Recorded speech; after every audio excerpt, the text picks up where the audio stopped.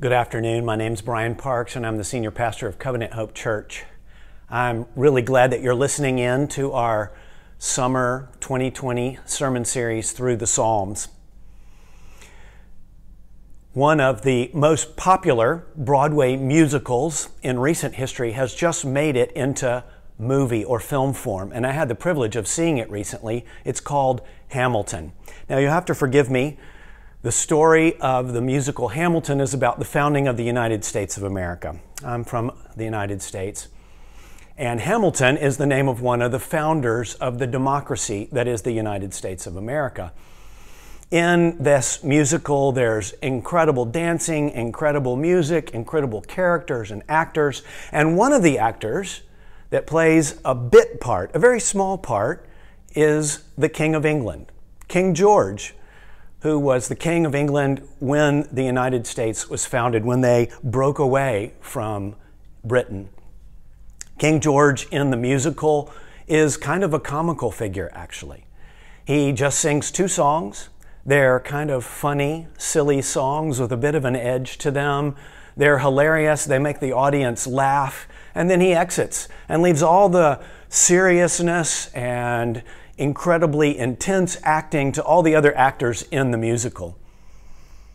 Most people don't take kings very seriously these days, do they? There are about 44 countries in the world today who are ruled over by a monarch, either a king or a queen or maybe both. But really, of those 44 countries, there's only about 10 out of 200 total countries in the world who have monarchs or kings who have absolute power. They absolutely rule. That's only about 5%. Kings are kind of out of fashion these days. Think of how many movies that you know of or how many stories that you've read where the king is depicted as a good guy. Someone who blesses and takes care of the people, who doesn't look out for himself first, but looks out for his kingdom. There's not many, are there? Kings are not too popular these days. If I asked you what form of government you'd like to live under, probably very few of you would say, I'd like to live under a king. But if you're a Christian and you believe the Bible, what the Bible says about you and about the world and about God, you live under God who is a king. That's the subject that we're exploring today in Psalm 93. It's just 5 verses. Psalm 93 is what we're looking at.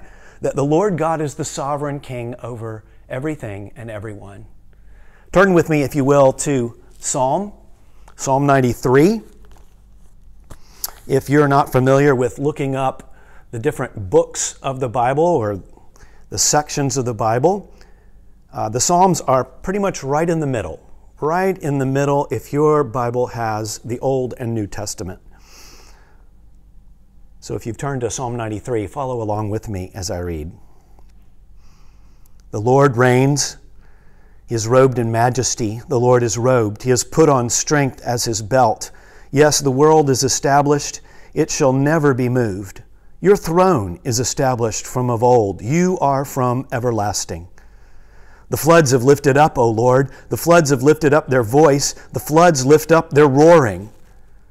Mightier than the thunders of many waters, mightier than the waves of the sea, the Lord on high is mighty.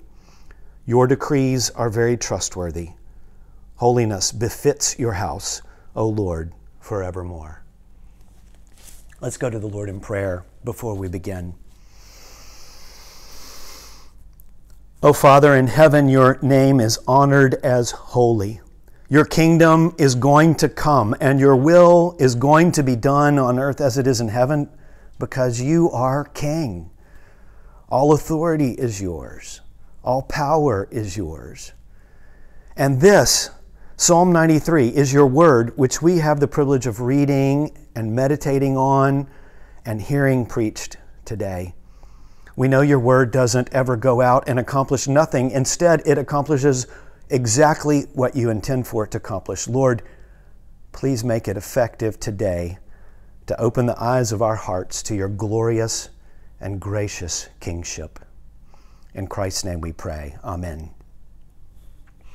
Well, my sermon this afternoon has 3 points to it. You can write these down. That might be a help for you to follow along as we make our way through these very few 5 verses in this psalm. The points are the king's majestic authority in verses 1 and 2, his majestic authority, his mighty power in verses 3 and 4, and finally, his trustworthy character in verse 5. The king's majestic authority, the king's mighty power, and the king's trustworthy character. Now, as we move through the Psalms, we began a few weeks ago with Psalm 90, and we're making our way just sequentially through the 90s in the Psalms. And Psalm 93 then will begin a stretch of Psalms with the theme of God as King. And that's going to continue all the way to Psalm 100. Now, the psalm doesn't have a title, and so we don't know who wrote it or any other details that a title would tell us. But in these 5 verses, the theme of the psalm is crystal clear. This is the theme. The Lord God is King with authority, power, and trustworthy character. The Lord God is King with authority, power, and trustworthy character. And there in the first 2 verses, the psalmist boldly announces the king's majestic authority. That's the first point this afternoon, his majestic authority. Of course, in these just short 5 verses, it actually is still full of repetition and words that are similar or echo one another. And that gives us a vivid picture of God as King. Look with me again at verse 1. The Lord reigns. He is robed in majesty. The Lord is robed. He has put on strength as his belt. The first sentence, the first phrase, it starts by saying, the Lord reigns. It means he rules. Or like the word that I've used in the title for these 2 verses, he has authority. But the authority is described in a specific way. It's described as majestic. Now, we know that kings wear robes. They wear royal robes. And the Lord our King is no different. He has a robe, and it is majesty itself. He wears a robe of majesty, and the robe is secured with a belt of strength. If you're going to go to a job interview, you want to dress to show the people who are interviewing you who you are, what you're like, what they can expect from you. Well, according to the psalmist, the Lord is dressed to rule with greatness. That's what majesty means. It means greatness. Of course, God doesn't wear clothes. In actuality, God is a spirit.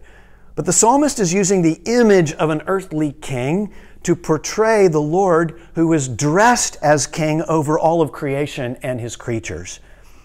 He has majesty as his robes.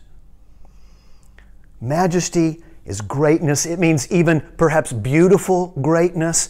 Most of us aren't familiar with seeing anything or even imagining anything that is majestic very often. We don't think about things that are truly great, awe-inspiring very often. You might think of something like some of the amazing buildings in Dubai if I describe greatness to you or awesome. But God's creations make all of our human creations look like child's toys. The Burj Khalifa can't compare to mountains in Switzerland or Nepal. Okay, the Burj is amazing. I think it's a beautiful building, of course, but the majesty of Mount Everest can take your breath away. And God's majesty is far, far greater than any mountain that He's made, and He made all of them. Any majesty that we might witness in creation derives its majesty from the unlimited and majestic and unmatched power of God. All of the majesty in creation comes from the majesty of God, and it points to Him. There at the end of verse 1 and on into verse 2, we see the psalmist turn to creation as something fixed and stable. He calls it established. That word is used twice. The world is established. It shall never be moved, he says. Morning after morning, the sun rises. Evening after evening, the sun sets. It happens every single day. It happened every day before you were alive, before I was alive. It will happen every day after we're dead until the Lord comes back. What God created in the beginning has been fixed and immovable for thousands and thousands and thousands of years. It's established, and it can't be moved except by the one who made it, God. But God's throne, which represents His majestic authority, has always been there. It was established from old. So the world was established by them. It can't be moved. But the psalmist goes on to tell us that what was established even before then, and actually never has a beginning, is the throne of God. The world had a beginning. It has an age. It has a birthday, essentially. We mark it off every January 1st. Genesis 1 is the record of how God made it. It started. But the Lord's majestic rule had no beginning. It has always existed, and it always will. Last week I quoted J.I. Packer, a noted theologian from England. I was quoting him from a book that he wrote on living your life all the way to the very end, into old age, and right up to your death as a devoted follower of Christ. I woke up on Saturday morning and read the news that J.I. Packer had died the day before. He died on the day that I read that quote to you. And so you'll forgive me if I use another quote of his in his honor. He writes in his really most famous book, Knowing God, about what it costs us if we don't have a deep understanding of the majestic authority of God. He says, the Christian's instincts of trust and worship are stimulated very powerfully by knowledge of the greatness of God. But this is knowledge which Christians today largely lack. And that is one reason why our faith is so feeble and our worship is so flabby. We are modern people, and modern people, though they cherish great thoughts of themselves, have as a rule small thoughts of God. When the person in the church, let alone the person in the street, uses the word God, the thought is rarely of divine majesty. Have you thought about that as a possible source of your weakness of faith? Do you meditate and fill your mind with truths about the majestic greatness of God and His total and absolute rule over everything? Do you think on those things? J.I. Packer is arguing that that's one of the reasons why our faith is feeble and our worship is flabby, is because we don't think of God as majestic and in all authority. You know, that's one of the reasons why, as a church, we want to choose very carefully the songs that we sing together. We want to choose them so that we sing songs about all the attributes of God. We want to sing songs about the grace and kindness of Christ. We want to sing songs about the mercy of God. We want to even sing songs about the judgment of God. And we want to sing songs about the majesty of God. Perhaps that makes you think about songs like Holy, Holy, Holy. It's a great song talking about the majestic authority of God and His character as holy. How else can we think about God's majestic authority? Well, first of all, we have to think less about ourselves. Have you ever considered that we oftentimes are so much thinking about ourselves, so much so that we begin to think that we are the center of the universe, but we're not. God, the King, is the center of the universe. And we have to turn our thoughts to the greatest things about Him in order to shrink our view of ourselves and expand our view of Him. In Isaiah 40, the prophet asks, "To whom then will you liken God, or what likeness compare with him?" Is it people, he thinks and asks? No, Isaiah says, it is he who sits above the circle of the earth. Its inhabitants are like grasshoppers. Could it be the nations of the earth, as powerful as they are? No, says Isaiah. Behold, he says, the nations are like a drop from a bucket and are accounted as dust in the scales. Is the great leaders of the world? No. It is he who brings the princes to nothing and makes the rulers of the earth as emptiness, says Isaiah. Or could it be the universe itself, as vast and as unmeasured as it is? Not even that can rival the majesty of God. Lift up your eyes on high and see, he says. Who created these?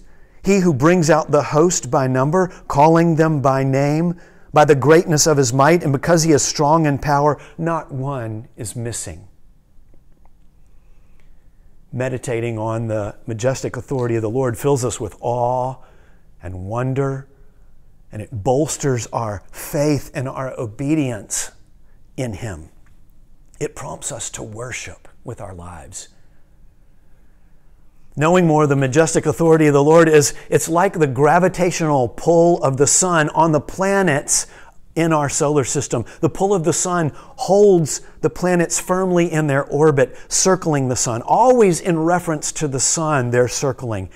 And so a deep understanding of God's majesty does the same for us. It keeps us living in reference to God, orbiting and ordering our lives around him and nothing else.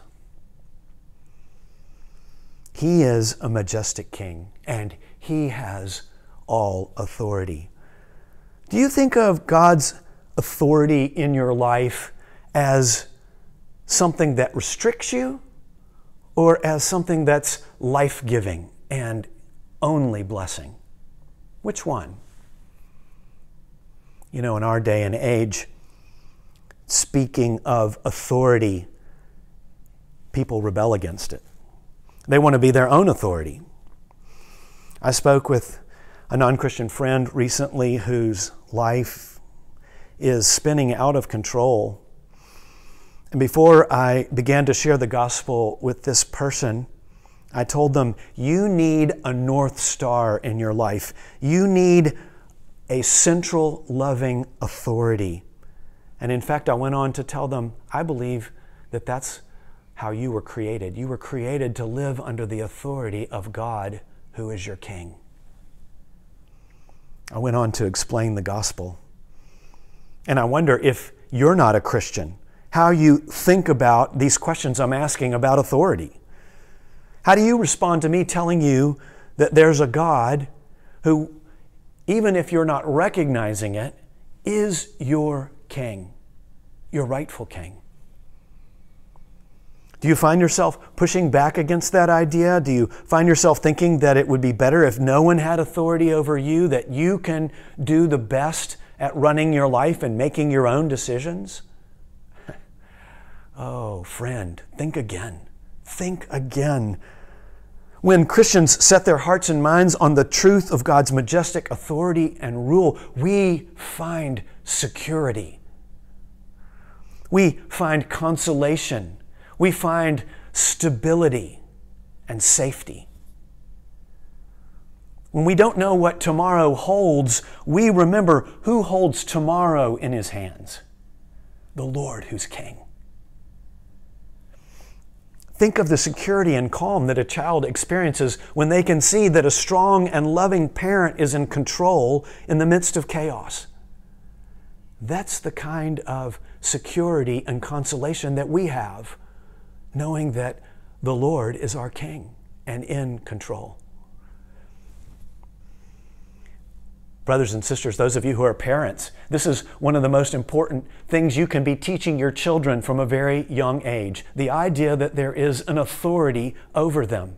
You, as a parent, have been put in authority over them. Don't neglect that responsibility to teach them that.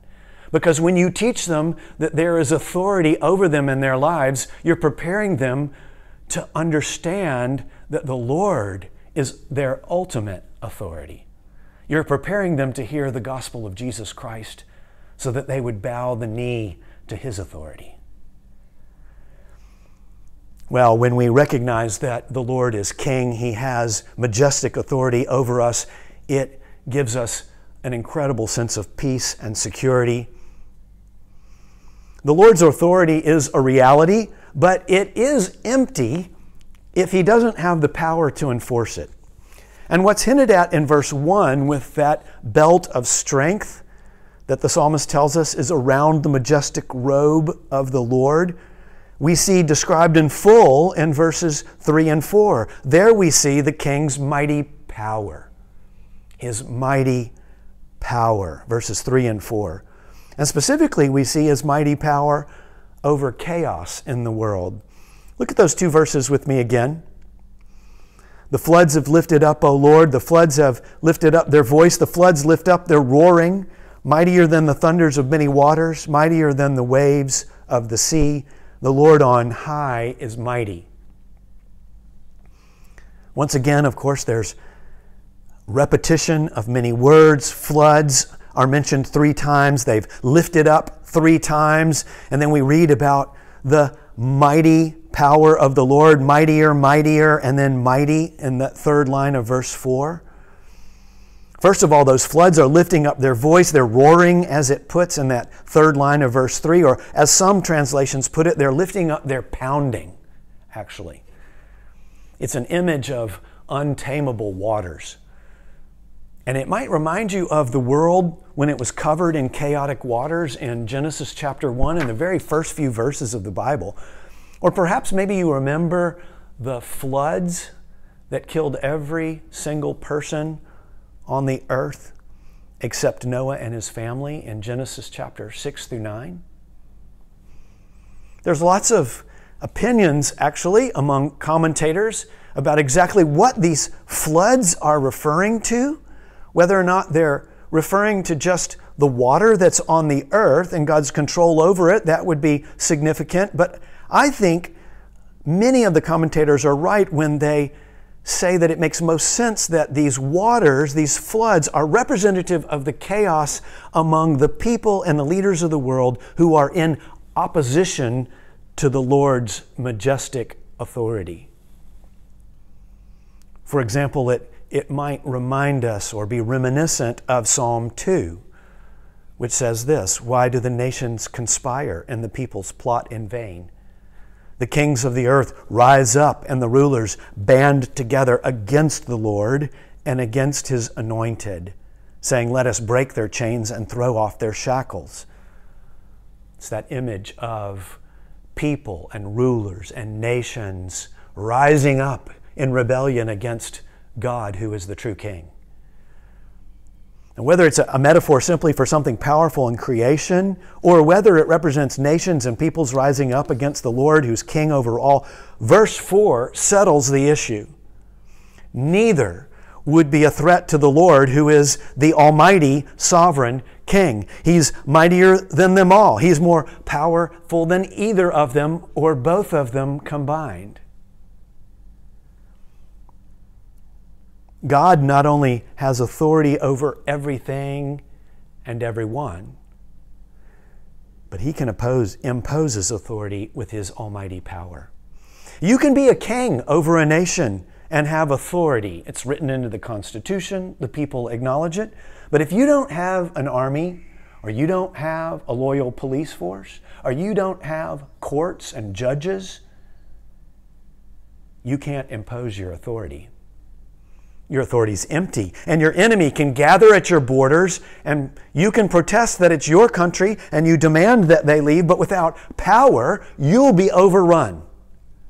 Your rule and authority is useless without power. But God has both authority and the greatest power. Think of the great acts of God where He demonstrated His mighty power written throughout the Scriptures, particularly the Old Testament Scriptures. He fashioned the earth and the heavens from nothing. He flung planets into space. He hung stars in the sky. Creation is perhaps the greatest show of God's mighty power. Back in Isaiah 40, again, back in that chapter, the Lord asks, "Who has measured the waters in the hollow of his hand, or with the breadth of his hand marked off the heavens? Who has held the dust of the earth in a basket, or weighed the mountains on the scales and the hills in a balance?" Of course, the rhetorical question is answered, the Lord. The Lord has done that. Or think of the great leaders who have held vast powers when they ruled on the earth. Alexander the Great, or Attila the Hun, or Napoleon, or Hitler. They all ruled and they all died. But the Lord lives forever. Yet, the God, the King of all creation, He's sitting on His throne full of power and might. He's greater than any of them. He's more powerful than them.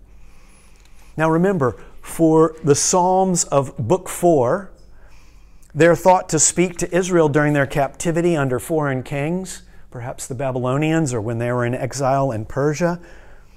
And those kings didn't recognize the Lord as God. They worshipped idols.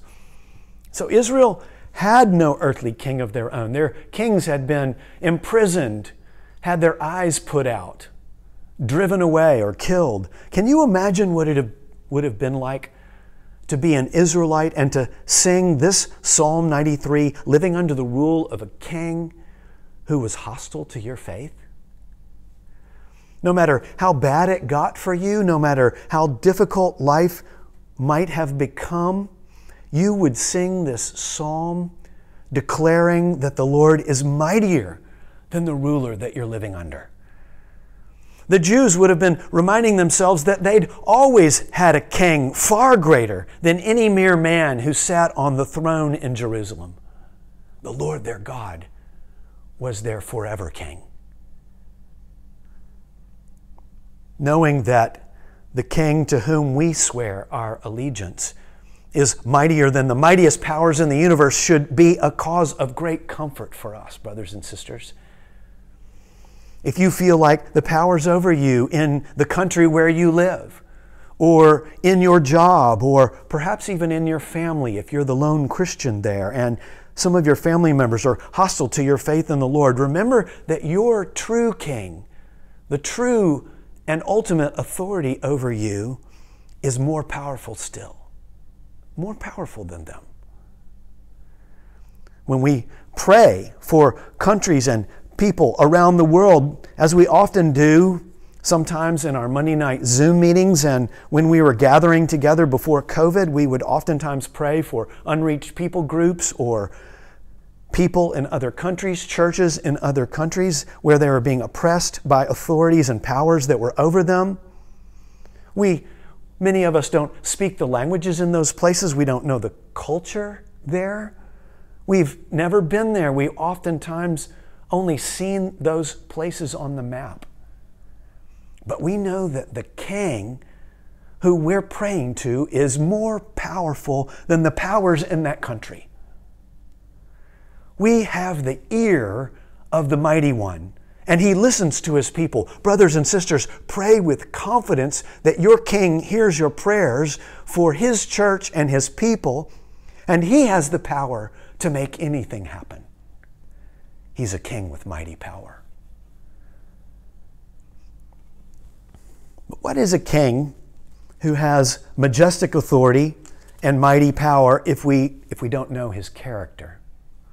I mean, a king like that could be more dangerous than all the wicked leaders on the earth combined.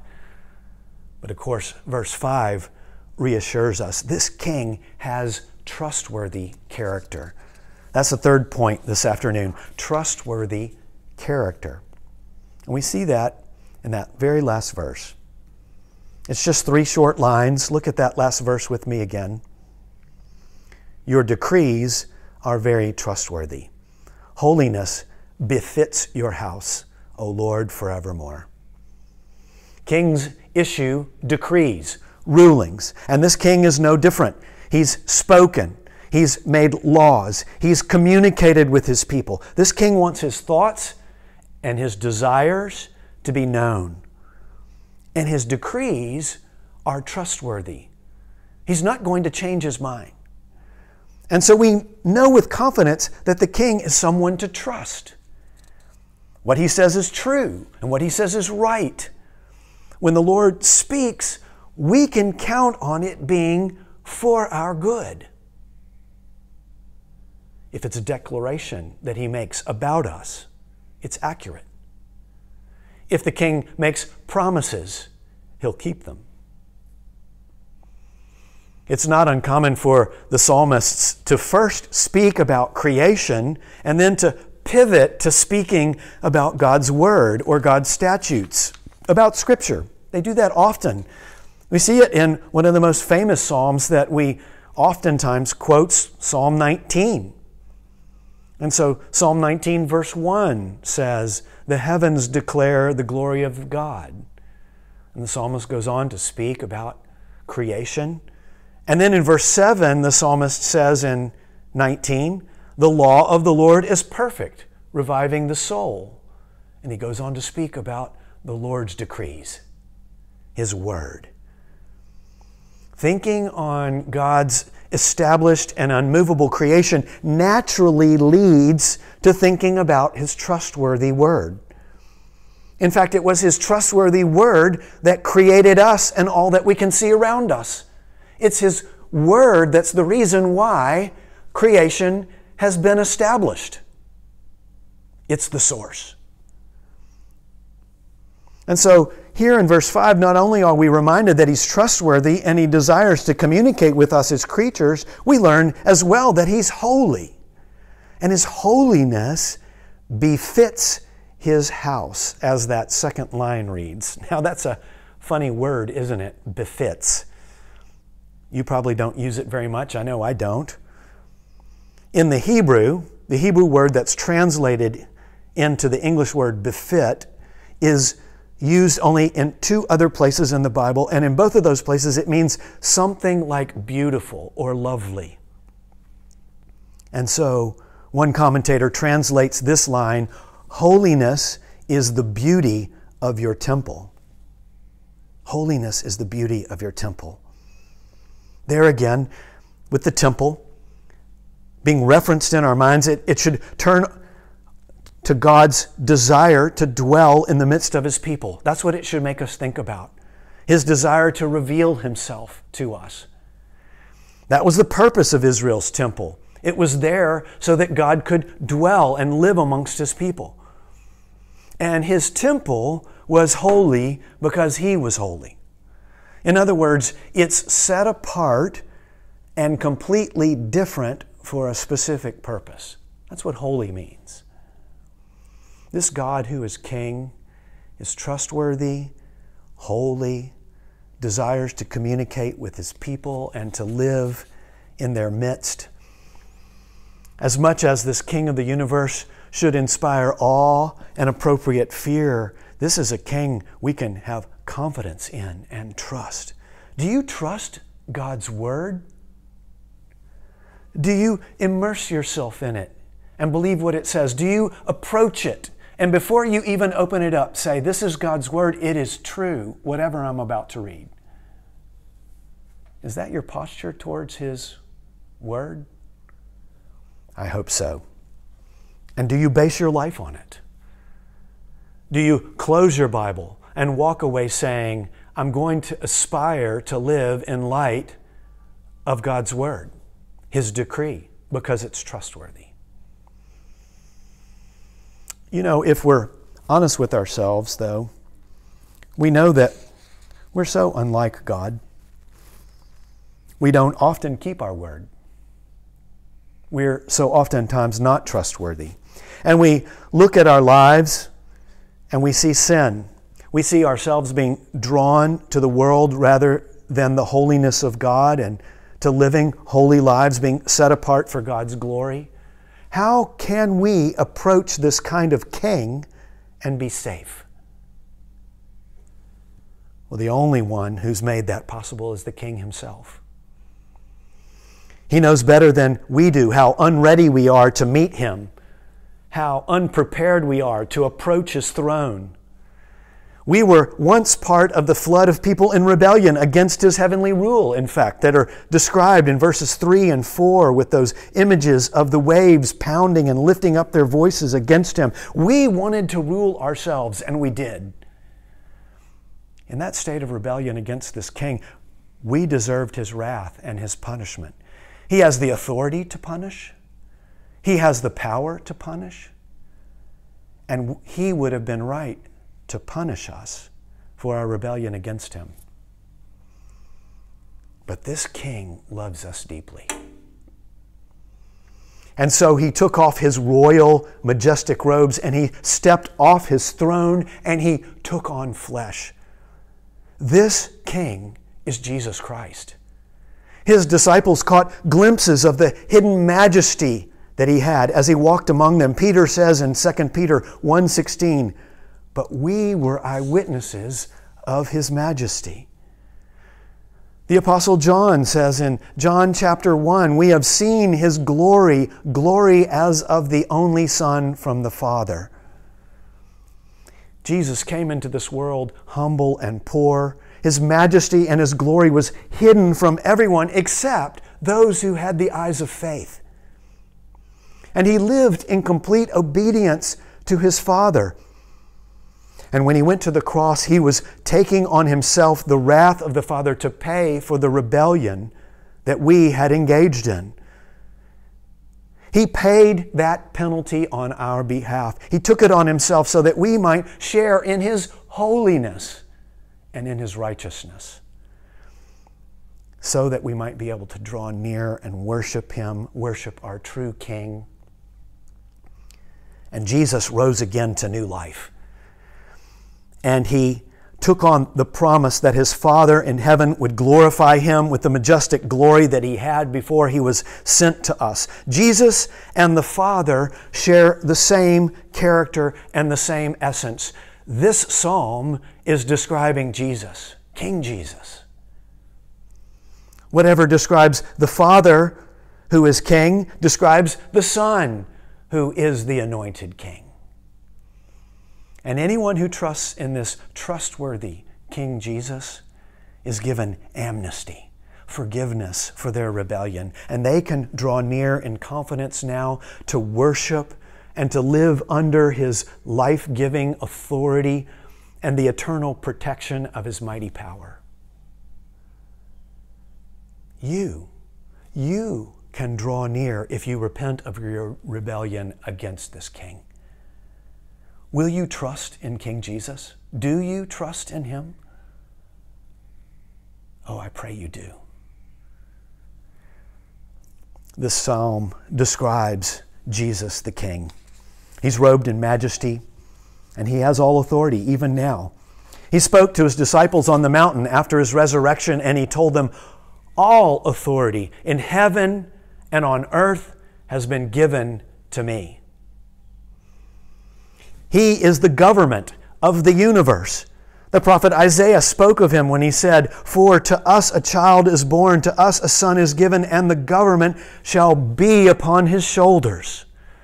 Jesus, you see, established the world and all that we know by speaking it into existence. The Apostle Paul tells us in Colossians that all things were created through Him and for Him, and He is before all things, and in Him all things hold together. He is the King with majestic authority, and He is the King with unlimited mighty power. There's perhaps no persuasive and powerful image of King Jesus than in Revelation chapter 19, verses 11 through 16, where the Apostle John sees a vision of Jesus and he records, "Then I saw heaven opened, and behold, a white horse, and the one sitting on it is called Faithful and True. And in righteousness He judges and makes war. His eyes are like a flame of fire, and on His head are many crowns. And He has a name written that no one knows but Himself. He is clothed in a robe dipped in blood, and the name by which He is called is the Word of God. And the armies of heaven, arrayed in fine linen, white and pure, were following Him on white horses. From his mouth comes a sharp sword with which to strike down the nations, and he will rule them with a rod of iron. He will tread the winepress of the fury of the wrath of God the Almighty. On his robe and on his thigh he has a name written, King of Kings and Lord of Lords. The humble and lowly King Jesus, who walked among us in order to redeem us, will come with majestic authority and mighty power, and his decrees are trustworthy. I am living water. I am the bread of life. I am the good shepherd. Whoever believes in me shall never die. This is your King, church. King Jesus. You know, there isn't a temple anymore to house God's glory and presence. God's plan all along was for his people together to be filled with his presence, made holy by the holy God dwelling in them, individually and together. We are that new house, church. We are that place or that temple that King Jesus dwells in by his Spirit. Like him, we're called to be set apart, to live for him, to glorify him, to be God's holy people, to be the beauty of his house, the church.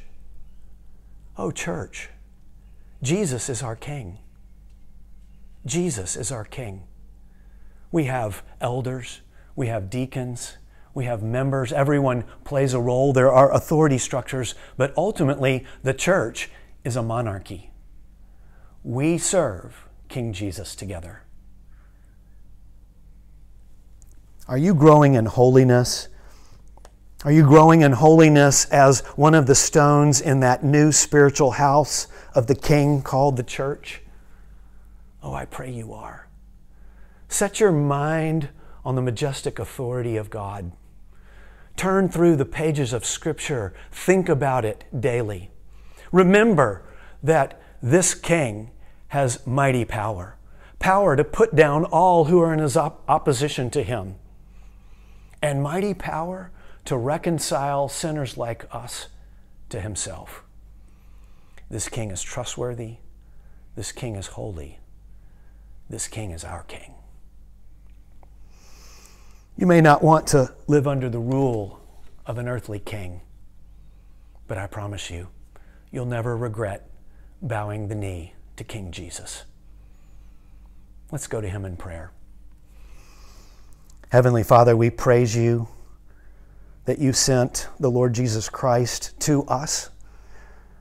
We praise you, King Jesus, that you took on flesh, that you humbled yourself, that your authority and your power were veiled. Oh, we see it in the pages of Scripture, Lord, when you healed the blind and you calmed the storm. And you said that you could call on legions of angels that would be at your command. But now we know that you are high and lifted up. You've been exalted to the right hand of God the Father, and all authority in heaven and on earth has been given to you. We bow the knee to you, King Jesus. O Lord, make us holy. Help us see you for who you are, the sovereign King of all the earth. In Christ's name, amen.